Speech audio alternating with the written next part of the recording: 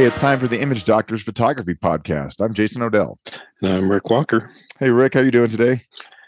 Doing fine. Good. Just did a little trip with my wife down to Chama, New Mexico to ride in the Cumbres and Toltec steam train. Neat. One of her longtime friends was visiting New Mexico with her husband and asked if we would want to join him. I'd never done that train or other ones like it in Colorado, really. Like there's one that goes from Durango to Silverton, and it turned out to be a lot of fun. I'm not a train person, but I definitely enjoyed it. It was great, beautiful scenery, better than I expected. Lots of wildflowers, and it was emerald green. It was just the perfect time of the year. We've had a lot of rain here in Colorado this summer, which has been a great thing because we really needed it. But but the wildflowers along the train were kind of like what we see in places, around Crested Butte. Right. Wow. That's awesome. They were really somewhat inaccessible in general, unless you were on the train, but beautiful. Very cool. Well, that's fun. I'm going to have to add that one to my list of things. Yeah, to do. I would recommend it. Very cool. And if you want to get good photographs, one thing that was nice is we were in the very last car, which was the fancy one. My wife's friend's husband is super into trains, so that was important to him. It's definitely more expensive, but one of the virtues was, in addition to being more comfortable and having, more space and not being jammed in tightly, you could also get some shots when the train went around curves and stuff. So you could easily get a shot of the engine and quite a few cars, and it almost looked like you were taking it from outside the train. Very cool. So very cool. Just something to remember. Fun stuff. Yeah. Yeah. Especially this time of year. It's so pretty here. It's really great. Yep. Okay. So then, our 2 months of green, our 2 months of green. Yeah. You take it however you can get. It dries up quickly, but I've noticed a lot more wildflowers just growing in the open spaces around where I live, just more so than I normally see. Lots of mushrooms too. So it's been good. It's been good for us. No complaints here. Yeah. We want to talk about sharpening and, to a lesser extent, noise reduction, but they go hand in hand for sharpening your images. I mean, something we touched on a long time ago, and it evolves. And so what we want to talk about is kind of like some basics. We're not going to get into too much technical detail because there's a lot of different tools out there for sharpening, but talk about what we use and our approaches and some fundamentals and things you ought to know. Because I think there's a lot of people are scared of using sharpening tools, and you can run into situations where your images are either over sharpened or not sharpened enough. It's just a lot of issues. And especially if there's a noise component, you can run into things where you're actually making your image look worse by trying to, quote, enhance it. And one of the funny things I've noticed, I'm sure you've noticed this too, is how many times people will say, I didn't sharpen the image. And it's not true. They just have no idea that they're sharpening the image, right? Because they don't even look at some of the parameters and stuff. What they really mean is I didn't do any additional sharpening on top of the sharpening that was already done by the program. It's just kind of a funny little quirk. I don't know how many times I've heard that. Right. So let's just start from the very beginning. I mean, what's the point of sharpening? Well, you have to. It makes the image look good. It makes the image look a little bit better. Once upon a time, a long time ago, you had to do some level of sharpening to overcome the anti-aliasing filter on your sensor. A lot of sensors don't even have those anymore, but you still want to sharpen appropriately. Yeah, and there are other effects too that relate to how that image data gets turned into something you can work with. The demosaicing process can create things that end up blurring the image a little bit. And sometimes those processes have built-in sharpening that's hidden and you can't even get rid of. Sometimes they don't. So it's all up to you. Right. But it's all about getting an image that looks good, that's got the right level of detail. It doesn't look over-sharpened with horrible huge halos and things like that. It just simply looks clear and nice and appropriate for your subject. Now, one of the reasons I shoot in RAW one of the many reasons, is because of sharpening. If you have sharpening turned on in your camera, which most people do, that's the default. Really, the only place it gets applied is if you're shooting a JPEG. When you bring it into a program and look at it, if it's a JPEG, it's going to have whatever the camera's sharpening algorithm applied to it. And quite frankly, they can be pretty rough around the edges, pretty crude, either too much sharpening or not enough sharpening. It just depends. And I don't ever want to have to sharpen an image that is non-raw, go above, because what sharpening is, and we should probably define this, but it's just a micro contrast adjustment. It's just an enhancement of edges, and by edges we mean boundaries between pixels that have different tone values. You got a dark tone and a lighter tone, and so that's an edge. And what the sharpening algorithm, no matter which tool you use, the fundamental process is the same. It makes the light side a little lighter and the dark side a little darker. And too much of that, or and the amount and the strength of that, and also the degree to which those adjustments extend away from the border, number of pixels or whatever, can really have a profound effect on the way your image looks. And if it's too much, if you have something in a non-raw format, you can't undo them. They're in there, and it's an important consideration to make. Some brands do a better job. I will say, in my experience, that Fuji and Olympus do pretty good jobs if you stick to their standard amount. Nikon, horrendous in camera sharpening, just gross. Canon, not too great either. They both use very coarse sharpening. Mm-hmm. And then if you look at images from like an iPhone or whatever, same thing, just horribly over sharpened and coarse. And I think it's a marketing perception thing. If you pull up a shot on the back of the camera, you want it to look sharp in the store or wherever. Hey, look how sharp, the thing to understand is that sharpening is really not a property of your camera if you sharpen raw shots on your own, so your decision to get a particular camera really shouldn't be based on how the out of camera JPEGs look to you, unless that's really what you're shooting. People will say to me, "Oh, I like this. Someone told me that this brand is nicer because they produce better color." To which I'm kind of like, well, what are you talking about? Because I can adjust the color, right? I can, between a white balance, right? I mean, there's all these things you can do. And the same is true with sharpening. And the goal of your sharpening in your workflow, let's talk about that, kind of depends on what you intend to do with the image. But I think one thing that you and I both do is that we don't try to do all of our sharpening in one fell swoop. Yeah, and it's a good time to talk about single stage sharpening versus multi-stage sharpening. Single stage is the older of the two. It was what was done initially with digital images. And so what you end up having to do is work this awkward combination of sharpening that is appropriate for the image itself, including, does this thing have fine detail or not? How much noise is in the image? Things of that sort, along with what is needed for your printer, what is needed for a display screen. How big is the image going to be? Mm-hmm. All of those things factor in, but trying to handle all of them in one fell swoop and do it well is really difficult. Yeah. I can remember old advice was, well, just sharpen it until it looks a little bit ugly. What the heck is that? Yeah. I mean, you sort of figure it out, but it's still this very vague thing. Right. So by separating sharpening just to make the image itself look good, and think about examining at 100% or maybe higher if you have a something like a Retina display, or a lot of the 5K monitors have very fine resolution.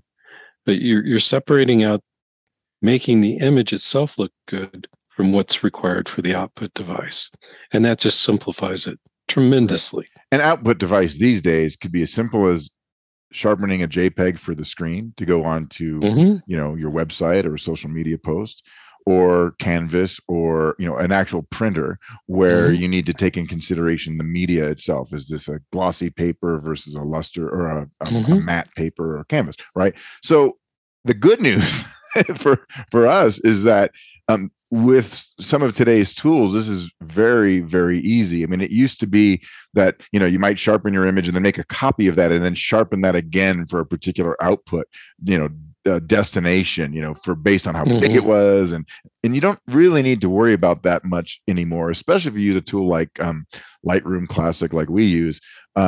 You can do your image sharpening using the normal tools, the detail sliders and all of that.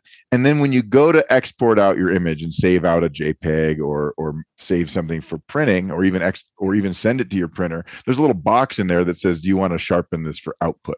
And choose the destination: screen, glossy, matte, and it's super easy. And it's like it takes all of the guesswork out of it for the most part, and you let the software do the work. But that's a very simple multi-stage sharpening approach, with the idea that the only thing you're supposed to do to your image where you're using sliders is to make the image look nice at, say, 100%, like you said.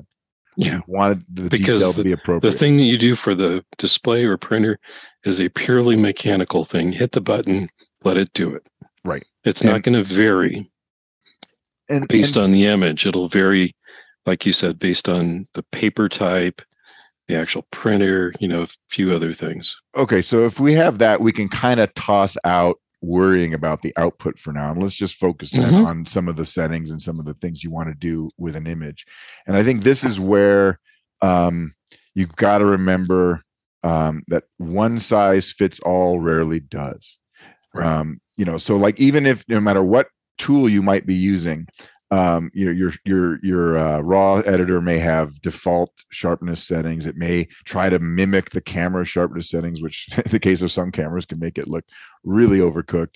But you're going to go in there and mess around with it. The idea is that there are parts of your image that will benefit from sharpening, and then parts of the image that don't.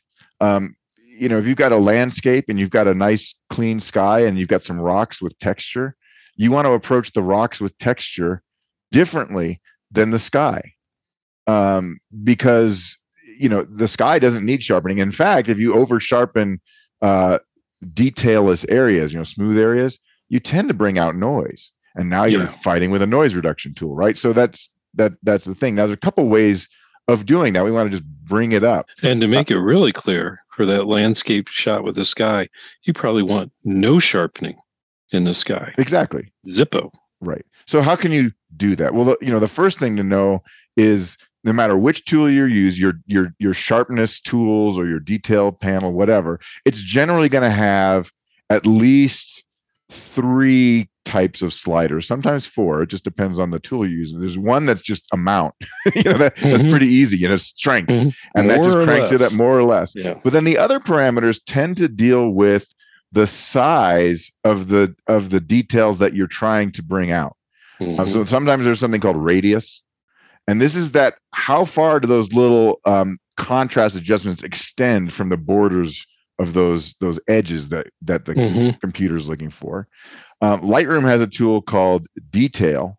It's a different thing, which is only small, fine detail sharpening. And then some of them will have either something called threshold, or in the case of Lightroom, it'll have something called masking.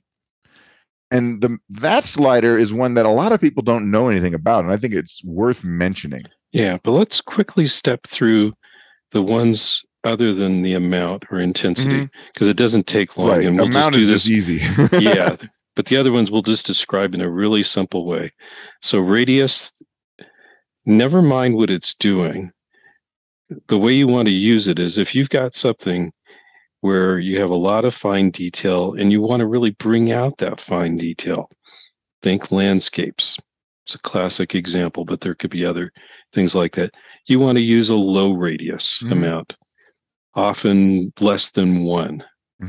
I often end up in that 0.7, 0.8 realm, which means to get an equivalent amount of sharpening, you have to bump up the intensity a little bit, maybe. Right, because it's And hard, then, it's less noticeable. Yeah. The detail one is a weird one. And as you go to the left, low in detail amounts, it's more like old school sharpening, nothing terribly fancy.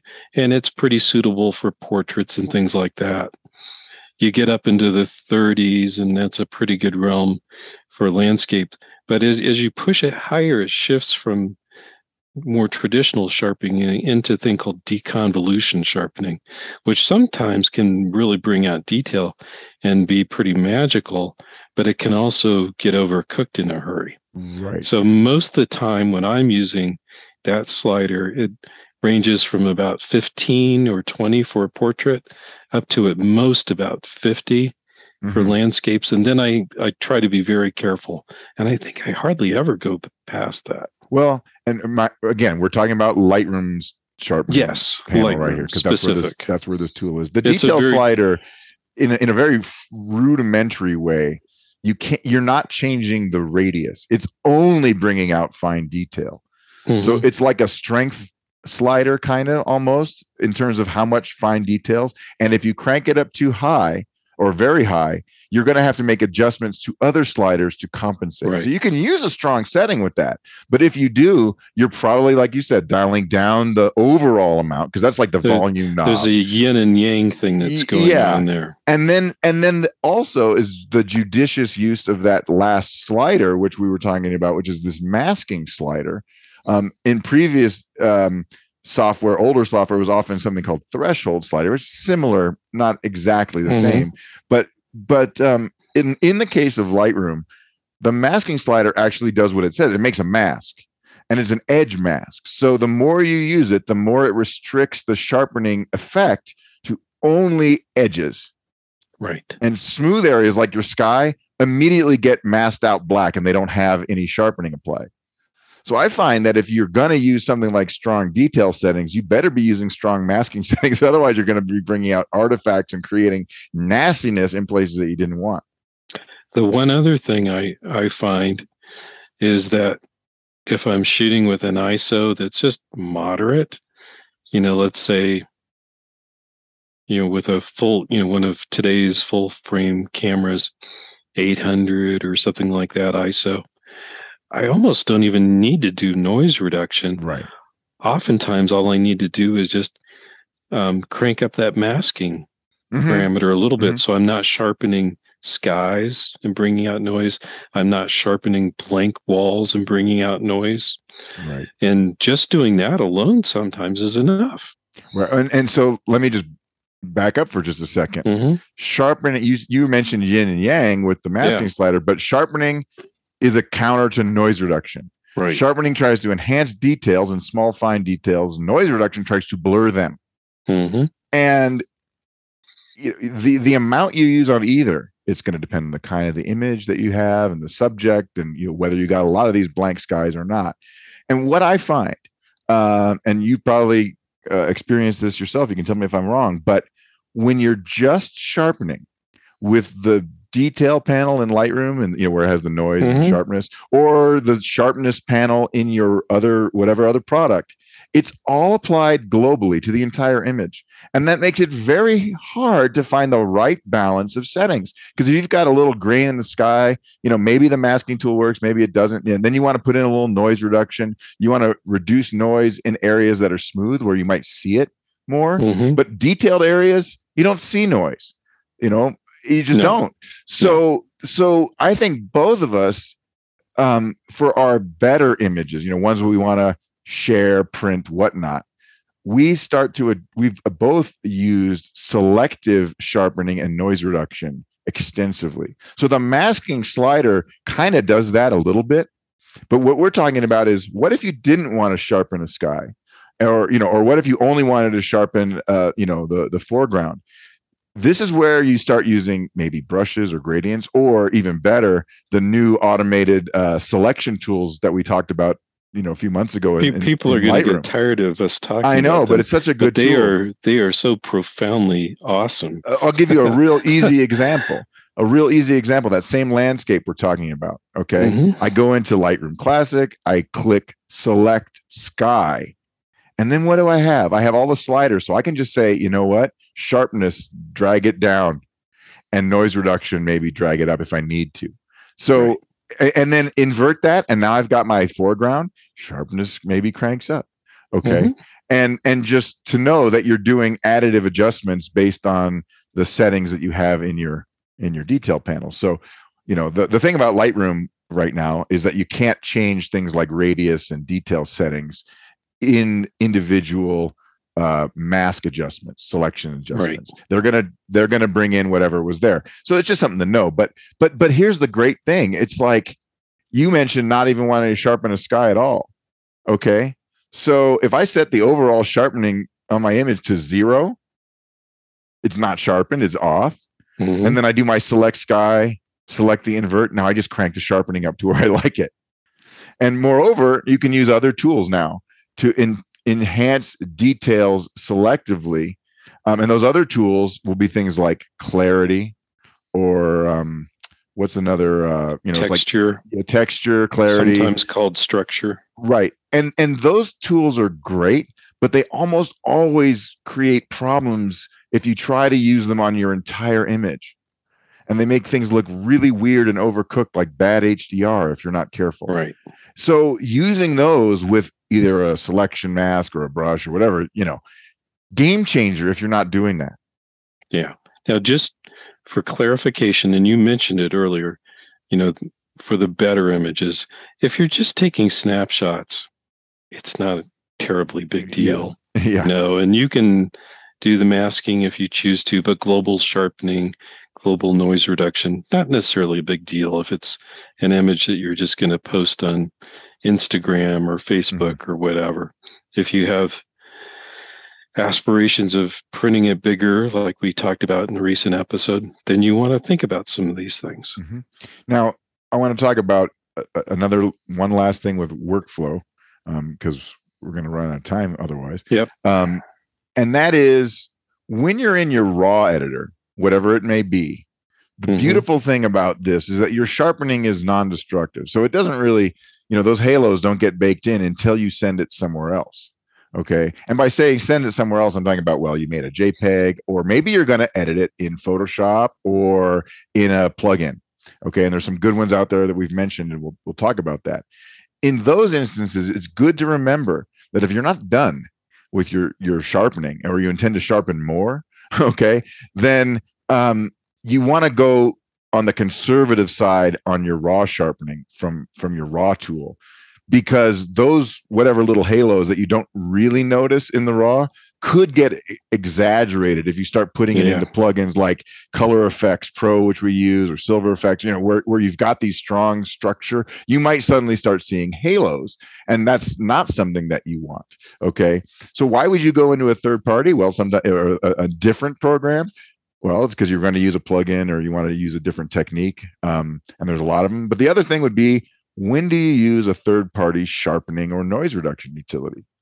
And I will say that up until recently, this is not something I used a lot, because it has a workflow implication, right? You're going to convert your image from raw format to now a rasterized, TIFF, for lack of a better description, a TIFF or JPEG format, and those edits become destructive. You can't undo them really. So lately, though, some of these newer plugins and tools have gotten pretty darn good, and they can sharpen things in ways that your raw editor can't. And that's the key. Can it do a better job than what you could do just using your normal techniques? And for some images, the products that we talked about a while back, like the Topaz Sharpen and Noise AI, On One's got one, DxO has some stuff, but all of these can do a pretty amazing job on certain images. Now, I don't know how you work, but I know that for me, that tends to be a one-off thing, right? Okay, here's an image. It wasn't quite sharpened enough. I'm going to send it to the Topaz plugin and see what happens. And sometimes what happens is it comes back way better than what happened, than if I didn't. Yeah, if I'm during this last year or so, if I'm working with someone on how to improve their images and stuff like that, I almost always just tell them, get a copy of Topaz Sharpen, period. The noise reduction stuff is nice too, but their sharpening project product is almost magical in terms of what it can fix. And it's not just a matter of bringing out fine detail. It's also eliminating or reducing motion blur, or rescuing an image that just wasn't focused quite right. It is amazing at times. Right. And as we said, they're not perfect. They're not perfect. And one thing pretty damn amazing. I think one thing we would recommend, and this is typical for all products, the default sharpening settings are almost always too much. If all you did, or auto settings or whatever they might, the automatic, pick something. Those are a good way to see what the product will do, what the software can do. But I think in both of our cases, we find ourselves dialing back the intensity of those sharpening. And here's one reason why. When that image comes back into a product like Lightroom Classic, so you send it off to Topaz, and now it's a TIFF, and it comes back, you have this copy, right? You can still non-destructively add sharpening or whatever to it in Lightroom using the same tools. A lot of times, if I go to Photoshop, unless I'm doing some specific kind of sharpening, I won't sharpen that image in Photoshop. I'll just bring it back to Lightroom and then dial up my sharpness sliders there, because it's non-destructive editing, even though I'm working on a PSD file or a TIFF or whatever. And it's a neat thing to be able to do. Just a quick summary based off of products I've used and which ones overcook and which ones don't. Adobe products, pretty conservative out of the box in terms of sharpening settings, and the default is no noise reduction, which confuses the hell out of some people who think it's applying noise reduction, but the default is 0. So it's conservative. You might want to change the parameters a little bit, but they're not overcooked in general. It used to be Capture One absolutely overcooks sharpening, and you have to back it off a fair amount to be able to have something you could actually work with in post-processing. DxO frequently over sharpens, and it does it erratically, depending on the lens and camera combo. But sometimes it's just hideous. And what I find is if you turn off the global sharpening, then the remaining sharpening it does, which is a different type, is about all you need. Topaz sharpen, you already said it. You have to back it off of its default by like 10 or 15 points, and then it's okay. I don't know why they do this. Well, I think they want people to see a some drastic people improvement. Just don't know what they're doing and think it looks good, but it's actually pretty bad. Yeah. Those are just some examples. Let me just recap kind of what the take-home messages of today. You need to sharpen, and if you haven't messed with your sharpening settings beyond their defaults, go take a look at them and learn those tools. Sharpening is going to be a balance with noise reduction, and for tricky images, being able to do sharpening and noise reduction selectively using brushes and masks is a great way to approach it. If you leave the raw format and send your image to an external editor, just know that your sharpening is going to get baked into that, and anything you add to it can be extra. So when you don't forget that you can sometimes come back to your raw editor with a non-raw format and finish your sharpening there. And I think all of that stuff, you can get some pretty wonderful quality. Like I don't, like you were saying, I mean, if you do noise reduction right on images below 3200 ISO, you can just often do it on board in your raw editor. You don't need to use a third-party tool. Right. And so the third-party tools are excellent, but I always view them as sort of having that in my back pocket for tricky situations where it requires it, because it's going to require me to leave the raw format in most cases from a workflow perspective. I'm not saying avoid it, but I think allowing yourself to know, that if I can sharpen it in my raw processor, then I'm happy. And then your output sharpening, you don't even have to worry about. You do that is independent of your image sharpening to make your image look right. Did I get that right, Rick? Am I good? No, that sounds good. And one last thing that I want to mention is, we covered noise reduction tools a while back, and ON1's no noise thing was pretty new. And honestly, I didn't think it was too great compared to the others. I had a bunch of issues in different ways, but I was able to, just in the last few days, download their latest update and try at least a few things, and they have significantly improved it. The things that I saw that were wrong in many ways appear to have been fixed. So I think now it's probably pretty comparable to the Topaz denoise. I can't say that really conclusively, but my gut feel is they're pretty similar and both can do good jobs. Yeah, I always want to mention when something was bad and got better. Yeah. Oh, that's fair. Yeah. I think that's important. That's part of being fair. Okay. Well, until next time, we are gonna go sign off, but remind everyone that you can get in touch with us through Facebook on our Facebook page, facebook.com/image doctors. And we will still accept registration for joining us in Santa Fe, New Mexico in October. If that's something that appeals to you, let us know, and we can. And it should, because it is a freaking awesome place to go shoot. Well, and that and the food. Oh, that too. All right. So I want to wish everyone a pleasant day wherever you may be, and take care. All right. Bye-bye.